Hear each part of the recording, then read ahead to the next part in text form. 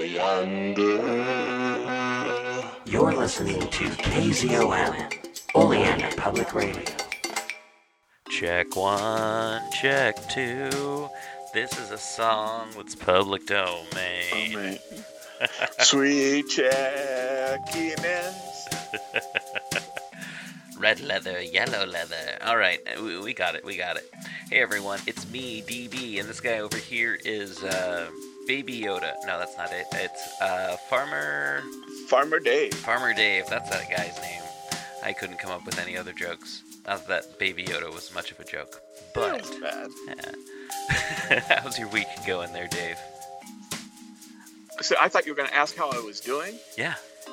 And so in my fevered brain, my imagination, there's all our fans. They're all sitting around, the computer saying, he's going to say it. He's going to say it. And he's going to say it. I am well. He said it. Yeah, he said it.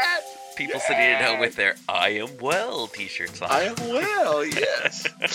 Yeah, so the I am well merch is coming. Oh, yeah. I am well shirts on their way. I got to write that down. I am well. Okay, cool. So yeah, hey everyone, it's another week here in Oleander, Oregon. We're all doing good. New Year. Well, we're doing relatively well. We're doing well. How are you doing, Dave? Well, okay. And we'd mentioned last week, I think, it's about, so people were saying that they were seeing different goats throughout. Yeah. Another goat has been in my property. How do you know I have not seen them, but I can tell because they left their scat. And I hate this that I know this. But that scat was not Nubian goat scat. And we only have Nubians. Skibbity scat. That kind of scat? No.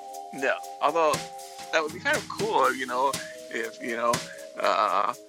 there was a, goats did scat music. No, I'm sorry. Another goat pooed on my property. It didn't belong to me. Okay. Well, it's probably one of those Angoras that are running around town causing trouble. It looked like Angora poop. Yep. Yeah, no, it's... That's going to be my other catchphrase. It looked like Angora poop. So yeah, some other goats have been coming onto my property. Well, they are still all over town, but you know what? That's, I guess we could be just called Goat Town now. And if we're going to use Old English, we'll just call ourselves Gotham, Hey, everyone just learned something that, they probably already learned from a Batman book. Anyway, things are going well around town. I mean, it's still the pandemic. It's still 2021, 2020, the sequel. It's probably not going to be as intense. It's going to be a little bit more interesting, and everyone's going to like it a little bit more better. Kind of like Empire Strikes Back or Bogus Journey. Cross our hooves. Yeah. But yeah, no. So I've recently found out that Oblivions, not that I've had a chance to try this out yet, Oblivions is now able to sell alcohol, like not just beer in mason jars anymore, but actually like mixed cocktails, which I don't know. I know you're not a drinker, Dave, but I just kind of feel like why spend the money on cocktails that you're getting at a place that you can't actually hang out and enjoy the ambiance? It's like, make your own drinks at home. It's like... Yeah, but I guess they're supporting local businesses. Yeah, I know, but it's kind of like, feels like going to like the Safeway to buy a deli sandwich when you could just make one at home. Anyway, that's just me. It's one of my pet peeves. Yeah. I think everyone should make I was thinking I was going to go get a Shirley Temple. Ooh, that's something I don't know how to make. I don't know how to make like mocktails or whatever you call those things, non-alcoholic drinks. One of these days I'm going to learn how to make a Shirley Temple. I know it's something to do with I think it's just not 7-Up and grenadine. 7-Up and grenadine. Okay, because I was like, I know it's not alcohol, but yeah, 7-Up and grenadine. That sounds pretty good. The 20s would have been really messed up if they had named an alcoholic drink after Shirley Temple. No. Well, the 20s were pretty messed up, but I mean, it just would have been one more thing about the 20s that was messed up. Yeah.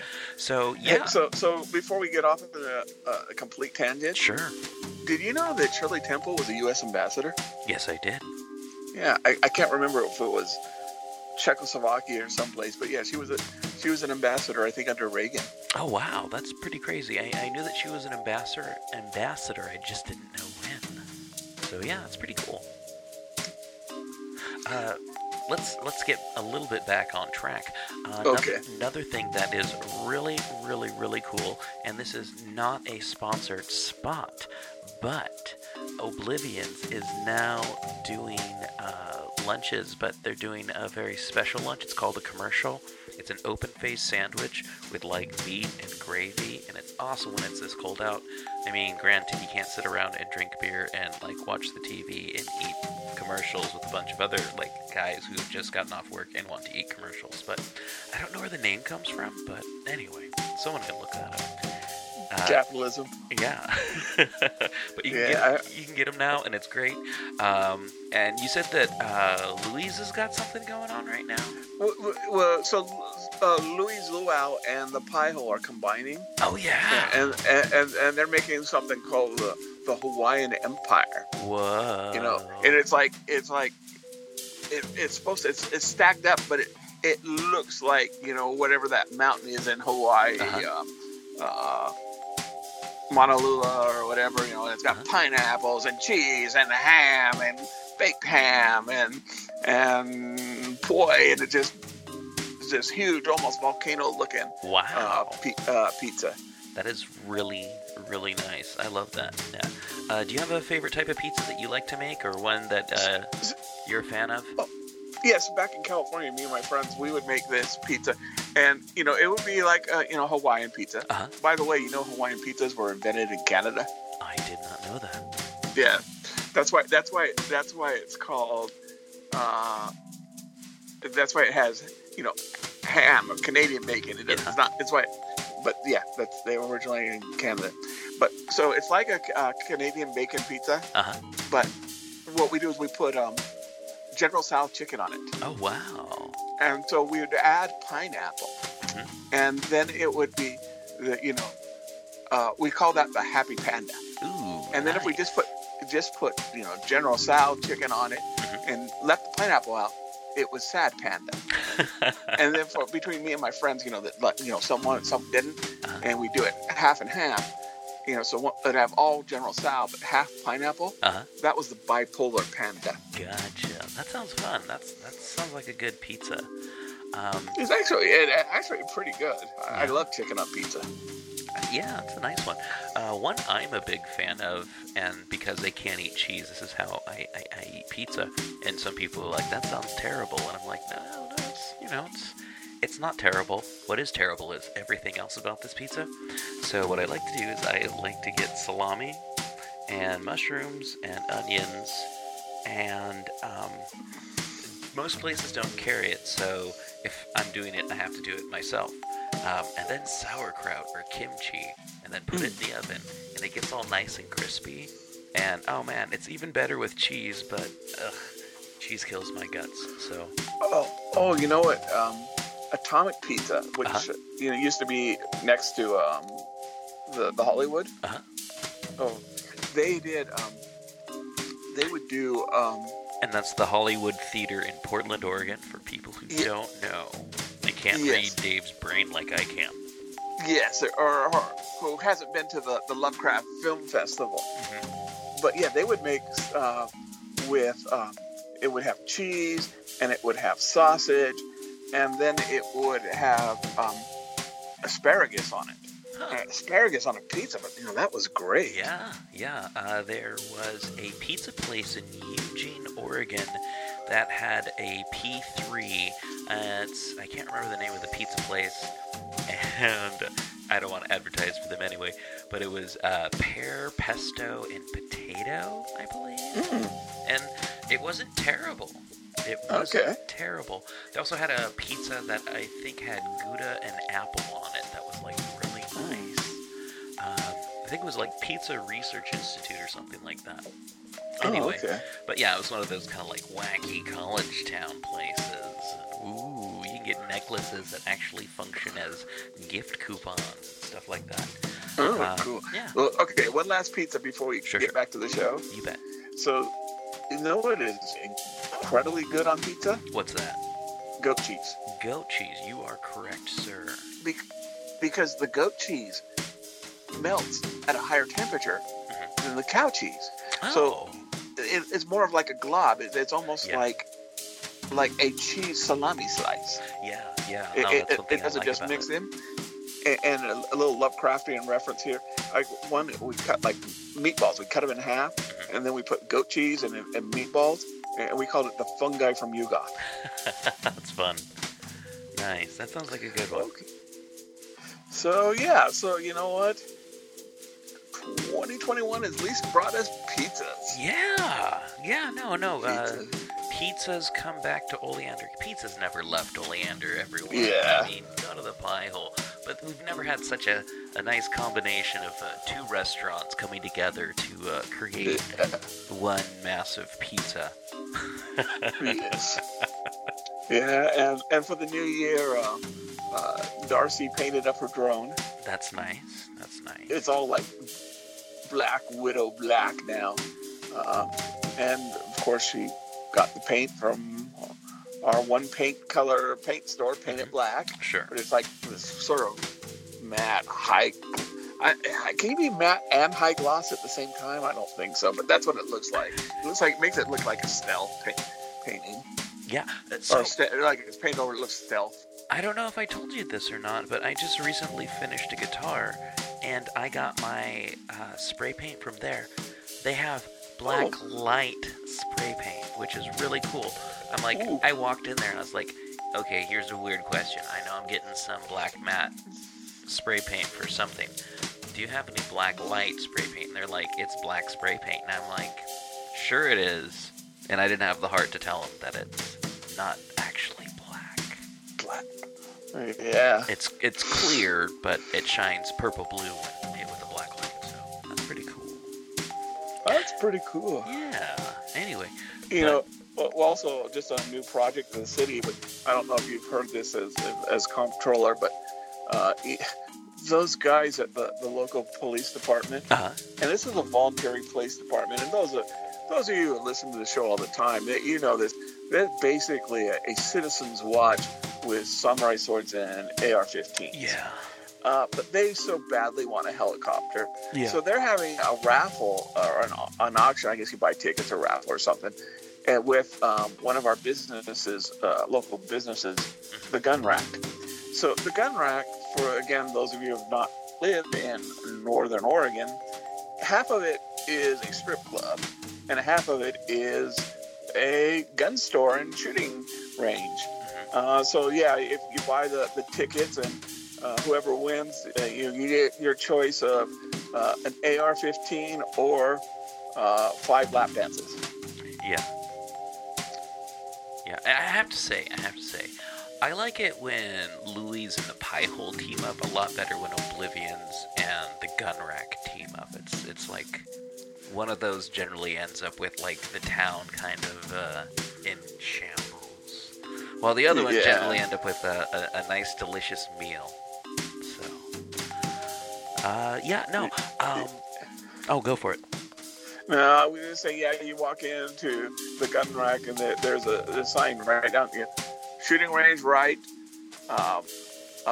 bar left. And, not that I ever been in it, so I know what it looks like on the inside, but just thought I'd bring that up because I'm full of random facts. Oh, yeah. Let's see, what's else going on in town currently? We have the children's exhibit over at A1 Grocery and Taxidermy. So children's classes on taxidermy and civics. Which it really, really scared me when I first heard that our local supermarket / taxidermy was having a children exhibit. Yeah, no. I saw the apostrophe S and I was good. I was like, oh, children's exhibit, not an exhibit of children, but an exhibit put on by children. Punctuation is important, everyone. So yeah, no, my day-to-day has been kind of a living hell because we have so much construction going on in the Civic Center over by Eldridge Town in Old Town. And it's nice, they've put up some industrial fans. They're blowing all of the gas elsewhere so they can work on everything. So it's like downtown looks kind of nice. It's like, not downtown, Old Town looks kind of nice. It's like, oh yeah, that building's brick, not just a green blob that I see in the distance while I run from that building to that building. So I saw the trucks. I haven't been down to that part of town the last couple of days, so I saw the trucks driving down. It's nice. You can really see all the brickwork they put in the like early 60s. You can really see the fountains that no one ever gets to use. It's like, oh yeah, no, this is supposed to be a city park. That's right. So you can walk around with just a gas mask instead of a Class 4 hazard biosuit. Your skin, buddy, not mine. Okay. So yeah, no, still doing that. Still have the clean room in the mayor's office, and still have all the windows sealed shut. Still haven't seen the mayor, but everything's getting done. Everything's getting paid for.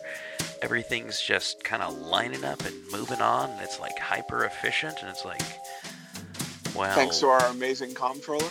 I wish I could take credit, but honestly, my job before was just kind of hang out with the mayor, go to the store for him, run some errands here and there, and, just maybe try and make sure there's ways that no one with the last name that rhymes with Foliander figures out how to become mayor. So those were officially my job, what my job was. Also, I know where the checkbook is, but I'm not allowed to write checks, so. Well, that's halfway. Yeah. Anyway, so, speaking of halfway, I think right now we are reaching the first third of the show. So, we're not halfway, but we finished the first third. We're third way? Yeah, we're third way. And right now, Dave, you've got an interview with someone. Tell me about it. So Scott Oz has made a role-playing game called Maximum Apocalypse, which is based on a board game, which is like every type of disaster possible. And it's it's got kaijus and earthquakes and Mad Max and vampires and time warps, all thrown into one. Whoa. And you can actually order it, a PDF, or most major game stores are actually carrying the first 3 books, which is like a player's guide, a game master's guide, and then like a monster manual. So you can get them PDF or hard copy. But he's also got a new project out, which is coming out probably next month, and it's going to start out at least only on Drive-Thru RPG. Cool. Where you can get PDFs. And it is called Beta Red. And it is a cyberpunk with psychics and robots. And it's following sort of the new trend towards role-playing games, sort of minimalistic rules, high storytelling. Cool. Very cool. All right. So here's that, and after that, Dave and I are going to talk about cyberpunk. Not the game, but the genre. All right. We'll see you in a bit, folks. The Necrocasticon, where we blend horror and metal for your pleasure and ours, with special guests from horror and metal, with host Smoke and Walt Ball, Thomas R. Clark, that sounded like Paul trying to get laid. Mr. Scott Reacts, You don't have to pay for it, which I think is ridiculous. Sergeant Fury Dan Roberts, and Uncle Skip Novak. Train! And where can you find the Necrocasticon, Sergeant Fury? Wherever you get your fine-ass podcast. Podcast. Mondays on Project Entertainment Network. Welcome back. You are listening to Radio Free Oleander on KZOM in northern Clackamas County. And we've got a special guest here, Scott Willis. And Scott, why don't you tell a little people about what you're doing, your new project for this new year. Yeah, thanks. So I'm Scott Yules, as was said. My new projects, so I guess the thing to talk about first to understand that is to probably talk about also the old projects, but right now I'm working on some supplements to the Maximum Apocalypse role-playing game that I just got out this last year. Actually, I think everyone finally got a hold of it here right before we decided to start this recording, so, hey. But, cut that, I guess. But, no, I'm working on some supplements for the Maximum Apocalypse role-playing game, and then I'm also working on a new role-playing game called Beta Red, which is a cyberpunk game that's quite rules slim, as they call it. And then I have a Patreon. Those are my projects for this year, is trying to get that Patreon built up to get stuff out, but also make these supplements and this new game. Excellent. And if you're listening to the Farmer Dave show, you probably know what a pen and paper role-playing game is. But in case anybody just sort of turned on and the channel and they thought they were getting, say, the farm report or the goat report, why don't you let them know what exactly is a pen and paper role-playing game? Yeah, that's a good question. It's easy to explain if you've seen any of the TV shows that feature them, like Stranger Things. But the moral of the story is that a pen and paper role-playing game is a game that you play with friends where you create a character and you have a person, usually have a person that's sort of leading the group and telling a story, and the group is sort of going through and reacting to situations as the character and talking in the way that their character would talk and sort of dealing with problems and sort of playing out a story together and collectively, cooperatively, sometimes not cooperatively, creating a story together. But it's called pen and paper because it uses that medium. It uses pieces of paper, some pencils, imagination, and some books. That's basically what you have for it. And I think it's important that our listeners understand that you're not taking, say, something existing like D&D and making an adventure or a module.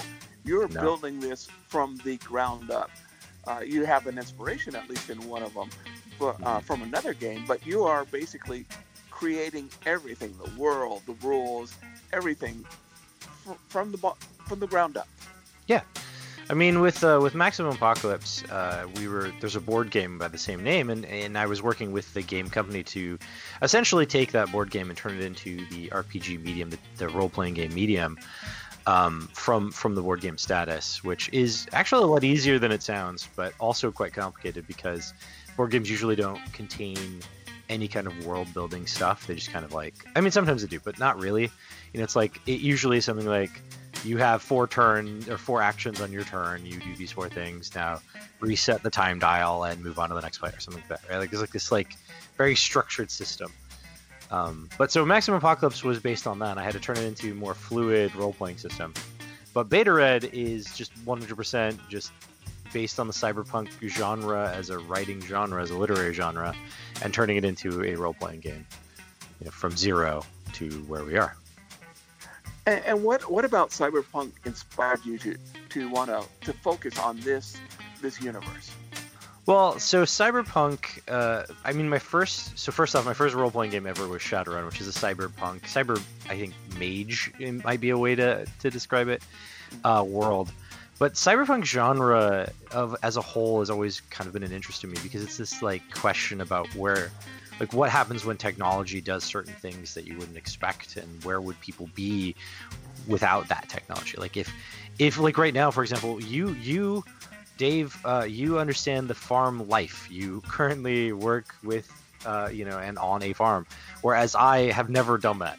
And so there's a difference in understanding for stuff like where do base things come from. If the technology were to turn on us right now and then we weren't able to use it anymore, I would be worse off for just trying to survive on my daily subsidies than you would be. But if like it went the other way, where like technology basically sort of took over everything, and like machines just kind of ran stuff, you and I would have vastly different experiences interacting with that, I think. So that and we see that in like Blade Runner.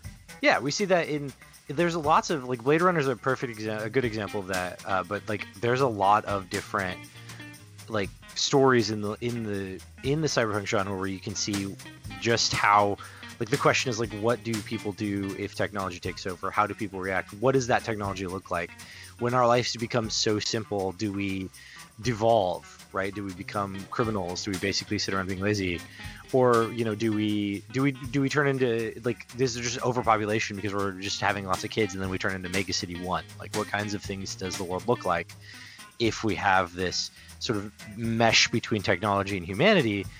And then is there two layers? Is there like the rich that have everything and the poor that don't? And the real questions that get raised by cyberpunk are interesting for us because we're kind of in that place where our future is headed toward the cyberpunkian idea from literature, right? They had these fears and they had these ideas and they wrote these stories, and we're kind of headed that way. So that's always interested me, like how do you deal with that? How do you live in that world, and what kinds of stuff do you do if you were stuck in it? You know? Yeah, so in 1989, I was graduating from UCLA, and my senior thesis was that the future countercultural group, like the hippies, were going to be the cyberpunks, and that they were going to be guided by books like Neuromancer and Schismatics, in the same way that the hippies were guided by the Lord of the Rings and the Stranger in Strange New Land. What I did not realize back in '89 when I wrote that is technology is not the counterculture. Technology is going to be the culture. Right. There was a video. Someone I wish I knew exactly, but there was a video on YouTube when I was just scrolling around on YouTube recently that made the statement that like cyberpunk as a counterculture was dead. And I was immediately like taken aback by it, like, oh, how dare you? But then I realized that no, that's actually a correct assessment if we think that all of that punkness to it is gone and we just kind of live in a cybered future already, right? Yeah. Timothy Leary's saying that cyberpunks are the future, and Billy Idol making cyberpunk records. It sort of changes now. It's become culture. Right, yeah, that's just culture, right? Like everyone has an iPhone, and everyone sort of like I think that the acceptance of technology has made it sort of more like, that's why it's more normal. But the punk side of it, they're like raging against the mega corporations and the trying to overthrow this dystopian sort of pseudo utopian look, but actually it's like a dystopian situation for a lot of poor. That aspect of it is definitely not part of our current reality, and so it's like it's changing. And I think you're right. I think that they were influenced by that, and I think that there's like it kind of leads to this question about like generations anyway, because like right now we're like millennials are considered those people that don't stick to jobs. They change every 5 years or something like that, and like it's like they want to make a difference and they want to do things. And I think that's like exactly what you're saying is we grew to that place where that's how we live. We just live with technology, and then we are trying to make a difference, but we're not necessarily rebelling against the system. So we're I definitely agree with that. And honestly, I could talk about, and I'm sure you could. We could spend an entire show talking about cyberpunk. We totally could. But let's and we'll get back to it, and we'll probably have it back on more because I think that cyberpunk is going to be really, really sort of popular in the next couple of years. Yeah. But let's talk a little bit about your first role-playing game. Okay. And the thing that I really love about this game.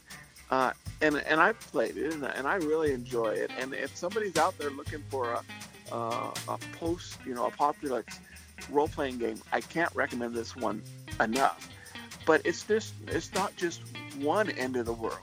So I've got Car Wars. I've got a game with Alien Invasion. This is all of them thrown in with, kaiju and zombies. So, what sort of, and I know you based it on a board game, but what was it like to try to destroy the world not once, but many times? Well, I mean, it is based on a board game, but the vision between Mike, who made the board game, and myself, we had different understandings of the world, as it were. So it wasn't until after I came along that he started realizing that maybe people wanted to play in a mixed apocalypse world. So for the board game, the core rules, the core set of the board game, doesn't allow for the mixing of apocalypses. So it's really just you fight zombies, or you fight robots, or you fight aliens, and that's how it goes, right? You don't mix up the monsters. But when I was looking at it, I was thinking that there was no way that you could have this game where one time you sit down and play it, you're fighting, you're dealing with these zombies while you're trying to find the cure to the Z virus. But then the next time you sit down, you're dealing with aliens and you're trying to get away from their invasion, that kind of stuff. And I was like, there's no way that could happen unless they were all happening at the same time. And so thinking about what it would look like with the whole world just being destroyed all over the place, that was an interesting sort of thought experiment to go down. What areas would be better for certain things? For example, aliens would probably not invade places like Tibet. I'm just saying they wouldn't, because there's not really a whole lot of resources or people there for them. If they were looking for bio-organic pieces, they have to harvest human organs because that's why they abduct people all the time. Then they're probably going to head to the major metropolitan centers, and they're going to find them in all of the larger cities around the world. So that's where you'll find aliens. But that's also where you'll find zombie outbreaks, because the more people you have crushed into space, the easier viruses spread, right? And so It was kind of an interesting thought experiment to think of where would these things sort of appear, what kinds of effects would they have, and how would those interlace with each other. So yeah, it was fun, but it was definitely interesting. It was definitely sort of kind of terrifying, because the more I worked on that, the more I had to look into what certain areas or cities' emergency responses might be, and some of them are just horrendous. I don't know if you know this, but Chicago has absolutely no real response to what would happen if Chicago became unlivable and you had to abandon it. The city of Chicago has no evacuation plan, at all. So good luck, things like that were interesting to find out. Now, and with Maximum Apocalypse, that it's coming out 3 books, right? Yeah. So the 3 books are actually already out. They've been made available for retail people as of beginning of January, or beginning of December rather, of 2020. So they're actually available now. There are 3 books. It's the core book, which has the main rules governing sort of players, and basically the rules and how they work. And then the monster manual, which is just a big book of monsters, and also the motivations on, or our influences that influenced making of these monsters. So if you wanted to go watch a bunch of movies about that particular monster, we have a list of some of the things that affected that. And then we have the Game Master Guide, which is how to create the world essentially, and then how to make scenarios, and there's 6 pre-made scenarios in the Game Master Guide. But then it also has more rules. There's a rules. The first part is the rules, but it's a little bit more in-depth look, or how to manipulate the rules to make certain effects. So it all told, you'd kind of want both the player's guide and the GM's guide if you wanted the full rules and all the different ways to modify them. If you're, certain types of gamers like to do that, to know all the rules and all the ins and outs, and try to use certain crazy caveats to make their character cool. So they would need both books, but as a game master, you would obviously need both. But we tried to make it so that it wasn't just it's more rules. Certain games companies whose I'm not going to disparage them, but they have game master guides which are not really helpful. We tried to avoid that by making it extremely helpful and world building helpful, and then of course throw in six adventures to roll with. So. And I'll throw out my plug. I think this has one of the best character creation systems of any game I've ever played. So I worked at it, and it basically any type of character you want, you can make a good, solid, balanced character on that. Mm-hmm. And we have a Discord channel, and there was some discussion about, somebody asked how to make like a character from one of the Tom Clancy novels, The Division, I think is what it was. And like people were responding to that because there's like multiple ways to approach that with the character creation system in Maximum Apocalypse, because you stack the different choices that you make. They kind of go together, and you get certain things and you lose access to certain things, and that's just how it goes. Yeah. And I would say that, and this is sort of a neutral statement, this is a very sort of rule-oriented game, which is great. You know, we all need them. But your new game, your new Cyberpunk game, is sort of rules minimalist. Do you want to explain sort of why are, and if you notice, that's the way I think role-playing is going. It's going much more storytelling than rules. Was that something you were specifically thinking about when you made Beta Red? Yeah, it is. So with Maximum Apocalypse, I was trying to outline like rules for every situation, not because I thought that every situation needed rules, but because I thought that I like to think that sometimes rules exist to govern even the game master. You know, like a game master and storyteller are cool people and positions, but sometimes it's like hard on them to sort of come up with stuff or deal with things on the fly. So I was trying to create them, like the scavenging rules in Maximum Apocalypse. I was like, if I just make a rule that says they do this, therefore they get X, then it would take that out of the hands of the game master, and it was like everyone just knew what happened when they did that thing, which has come back to be really helpful. Like lots of game masters told me that it's actually really helpful for them to make their game because they don't have to pre-plan loot drops, for example, because I already have scavenging rules, and the scavenging rules tell you exactly what happens when you scavenge. But in the case of Beta Red, I was wanting to go the opposite direction, where I let the players and the game master work together to tell a story, because you're right, I think that's where a lot of role-playing games are headed. That's like the trend. But also because I think it was like I wanted to do the polar opposite, to make it so that it didn't seem like I made like the same kind of game over and over again, you know? Yeah, exactly. But storytelling is like the core of like the games, and so focusing on like more of like the players say, I'm going to do this cool thing, and the game master goes, yeah, that cool thing's cool, let's do that cool thing, and make that cool thing just happens, was the change, you know, and I wanted to do that. Though I will say that in the recent update to the rules, it kind of got a little bit more crunchy, but I loosened some other parts up, so I think that it balanced out again. I'm hoping. No, I think it's a good choice. Now, before we run out of time, just one last thing I'd like to kind of bring up. A few years ago, I was listening to a panel by Ken Hite. And if you are listening on the audience don't know, Ken Hite is one of the gods of role playing. He basically did the third version of Vampire the Masquerade. Yeah. He has this wonderful Knights Dark Agents, which is basically English spies versus vampires. Wrote something that I used to read all the time whenever I was just bummed out. The suppressed messages, you know, for GURPS, or suppressed transmission. So really like him. And he said that this is the golden age for self-publishing. Yeah. And I think you're almost self-publishing role-playing games. Yeah. And I think you'd almost be the poster boy for this, because you basically did this from the ground up.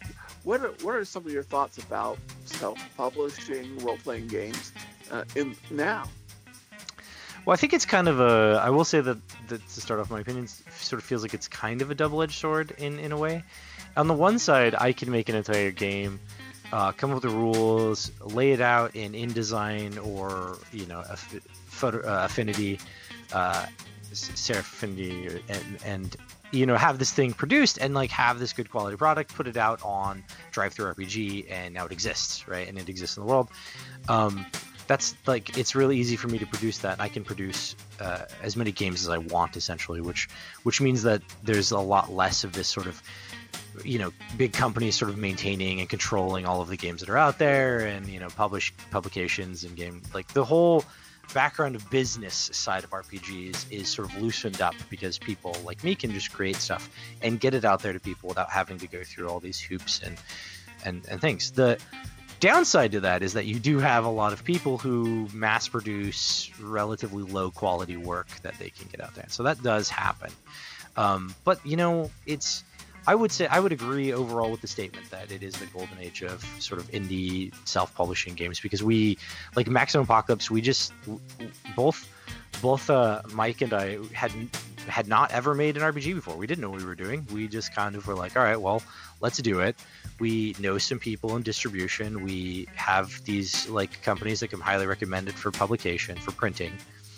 So let's follow up with them, see if we can print it, follow up with our distributors, see if they'll distribute it, and then let's go to Kickstarter and see if we can get it funded. And all of that worked out beautifully. So I would agree that it is like the golden age. We went from nowhere to making a game and had it out there. And it exists, and people have it in their homes, people are reading it, people are commenting about it. So yeah, I agree. And within the space of a couple of years too.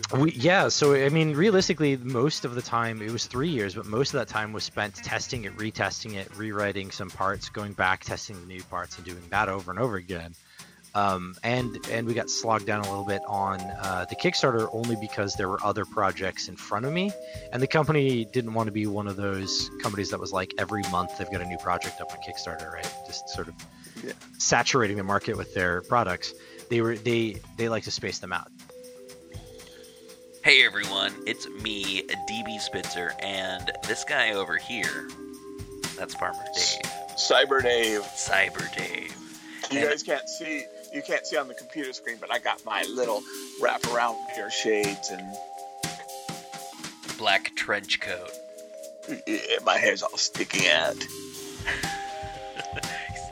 He's got a keyboard in his arm now. Yes. I've got cyber olfactory sensors, and I can smell out my enemy's gun oil and know that they've got a gun hidden somewhere. Dude, I love Cyberpunk. Me too.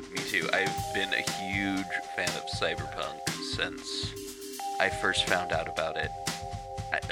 Blade Runner? Yeah. So, yeah, and definitely that is one of the standards. I mean, it's just amazing that last scene, when Roy Batty pulls up, Deckard, and says, I've seen things that people, that's like the ultimate example of a literary character coming to terms with his own death. Yeah. Definitely. Yes.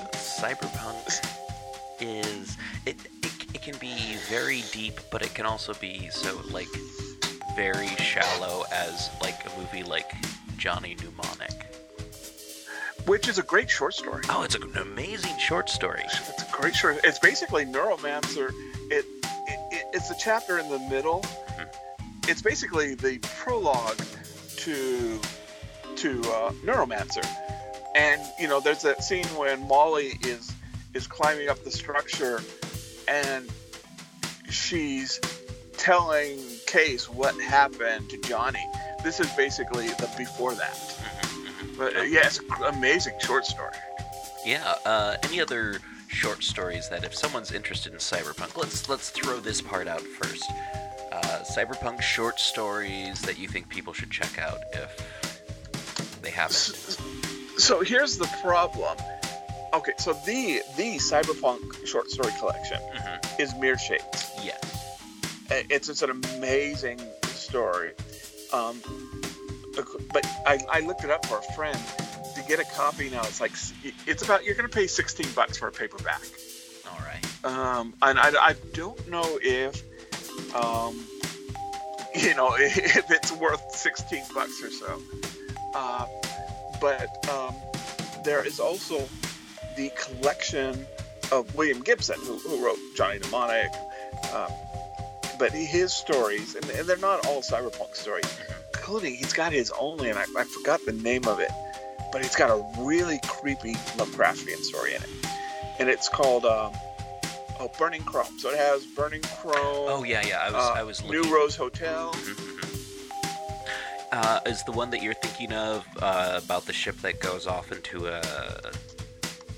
Is it the story about a spaceship? So that's another one there where the protagonist is a female Russian cosmonaut. No, so the one I'm thinking about is this guy who basically sees this darkness fall people in the bar, and it soaks up their energy. Yeah, it's been about 20 years since I've read this, so... Yeah.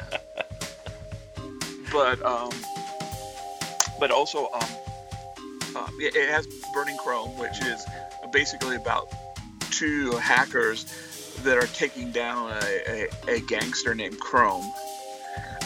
And one of his better stories, which was made into like a sort of a short movie, New Rose Hotel.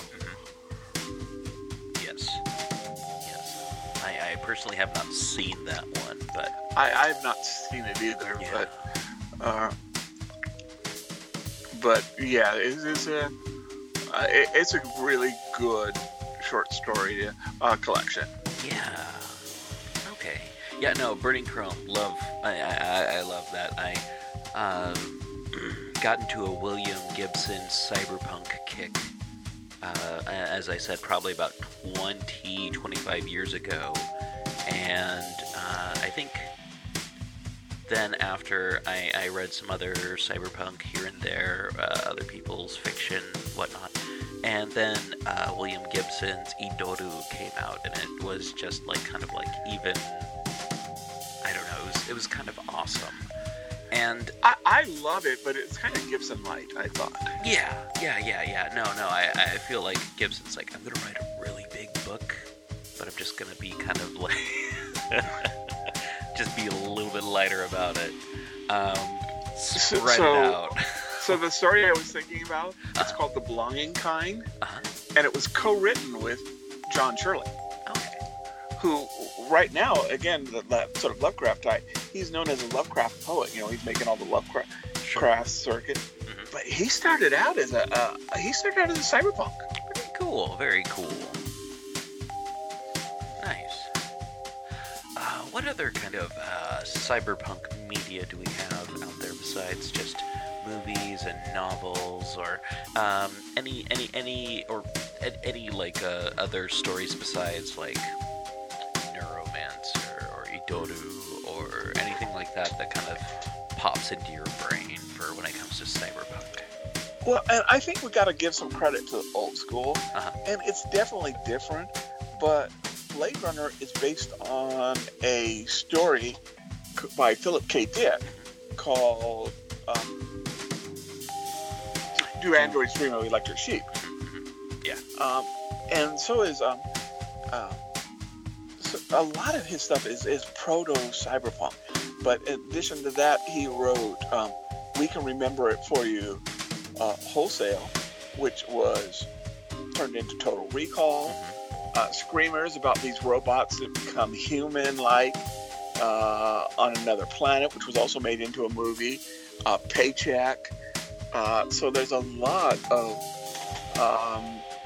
the Replicant, you know, about a person, is his memories real or not?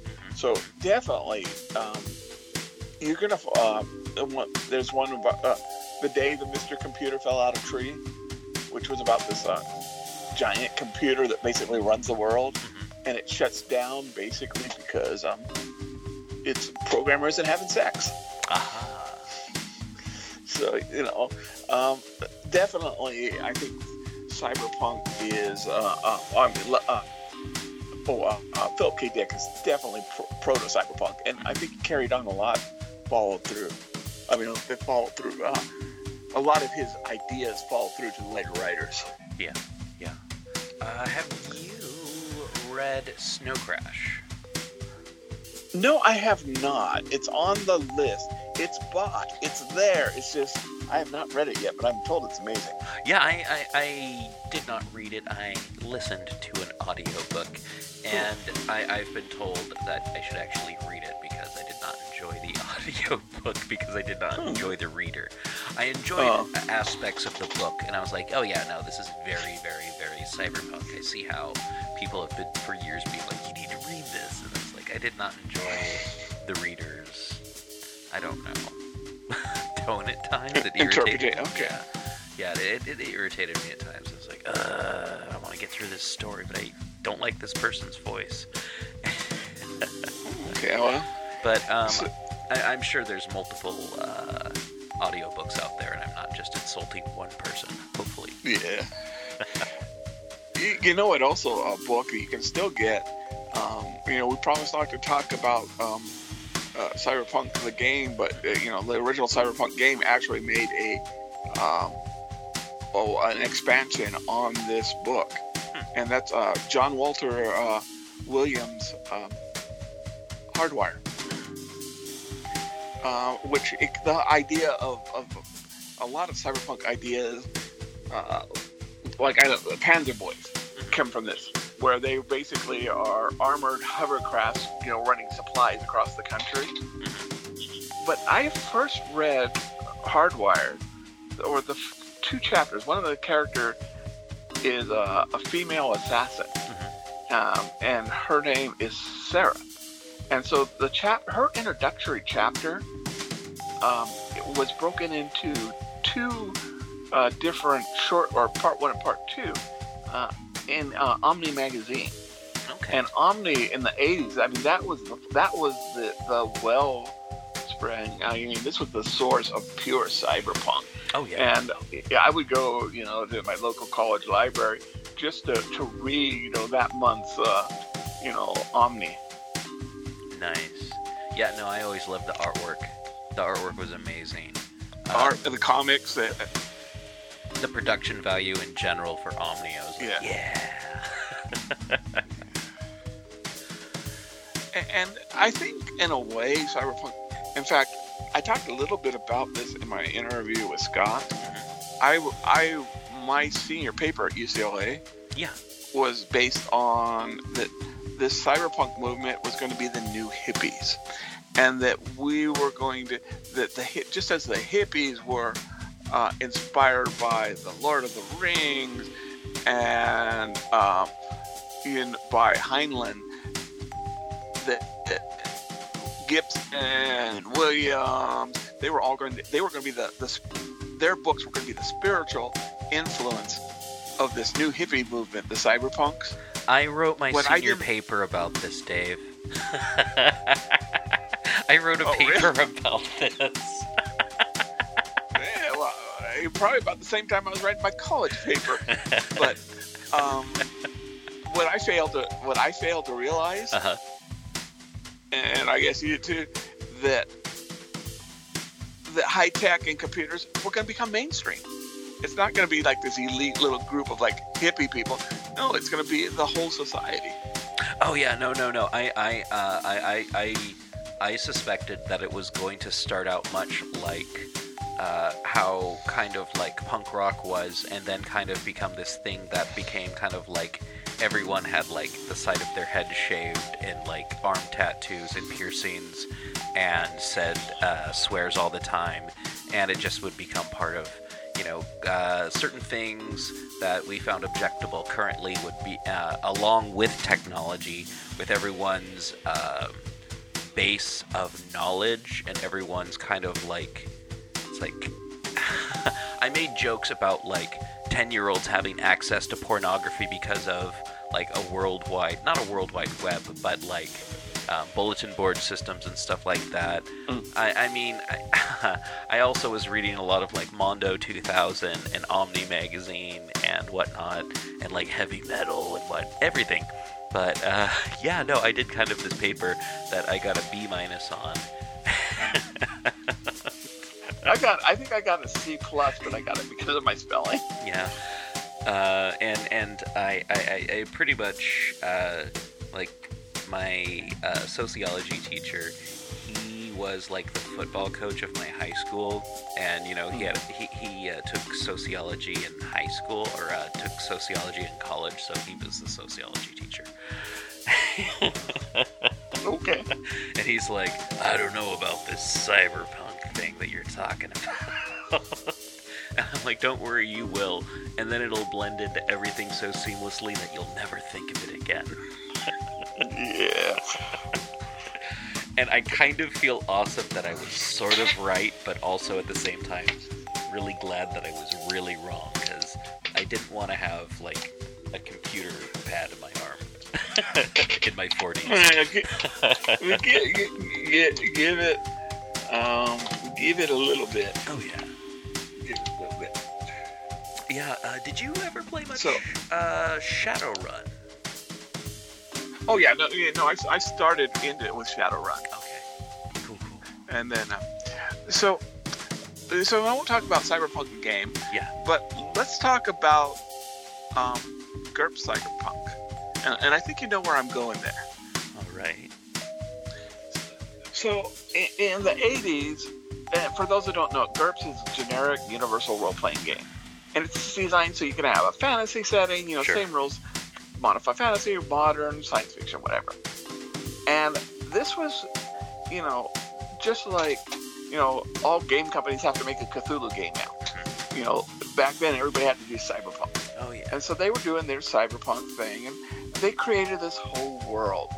And part of it was the sort of the rules that, if you had, you stole somebody's credit, you could, or a credit card, and how you roll the dice, and this is how much percentage you could crack and get out of it. Mm-hmm. The Secret Service heard this. They did not realize that they were talking about a game. Yeah. So Steve Jackson's game, which makes GURPS, got raided by the Secret Service. That's crazy. And they held the galley drafts up, and it almost, they put so much invested in this that they almost went out of business. Oh, wow. And then finally it did go through. And if you can find some of the original GURP Cyberpunk, it says a little sticker or a little thing on the cover saying the only games taken by the Secret Service. That's pretty awesome. That's outstanding. Oh, Steve Jackson games. Or no. Wait a minute. Was that Steve? Yeah. Steve Jackson. Steve Jackson. All right. Yeah. So that's been pizza. Talking with Scott, Cyberpunk. Sounds like a pretty good episode, Dave. Yeah. Yeah. One other. So I don't know if anyone could find this out, sure. but or find it now.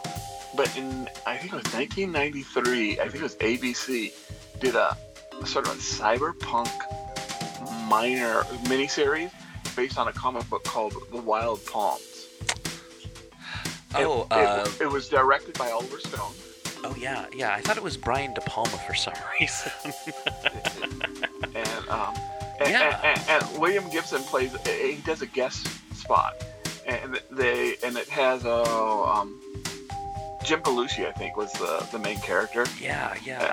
And they introduce him, and he goes, "Oh, you're William Gibson. You invented cyberpunk." And he goes, "And they won't let me forget it." Yeah, I remember that feeling really much kind of like a Twin Peaks knockoff and being like, I'm good, but I don't know. I might have to revisit it, check it out. I don't even know if you can anymore. Oh, I'm sure you can. It's gonna live somewhere on YouTube. Yeah. Oh yeah. All right. Speaking of YouTube, we don't have a YouTube channel, but we do. If you look for PGTTCM, Radio Free Oleander, any of that stuff, Black Clock Audio Tales, we're still out there. So look for PGTTCM, Radio Free Oleander, and you can find us. We're on Facebook, we're on Instagram, we are on Twitter, and track us down. We'll have some of those I'm Well t-shirts up sooner than later. And maybe some Goat's Cat, who knows? T-shirts, not actual Goat's Cat. You can just talk to goats if you need that. Anyway, thanks again, everyone. Hey, or if you're willing to pay money for it, no questions asked. Just kidding. Okay, all right. Anything else, Dave, before we take off? No, but just do well. All right, that sounds good to me. All right, everyone, goodbye.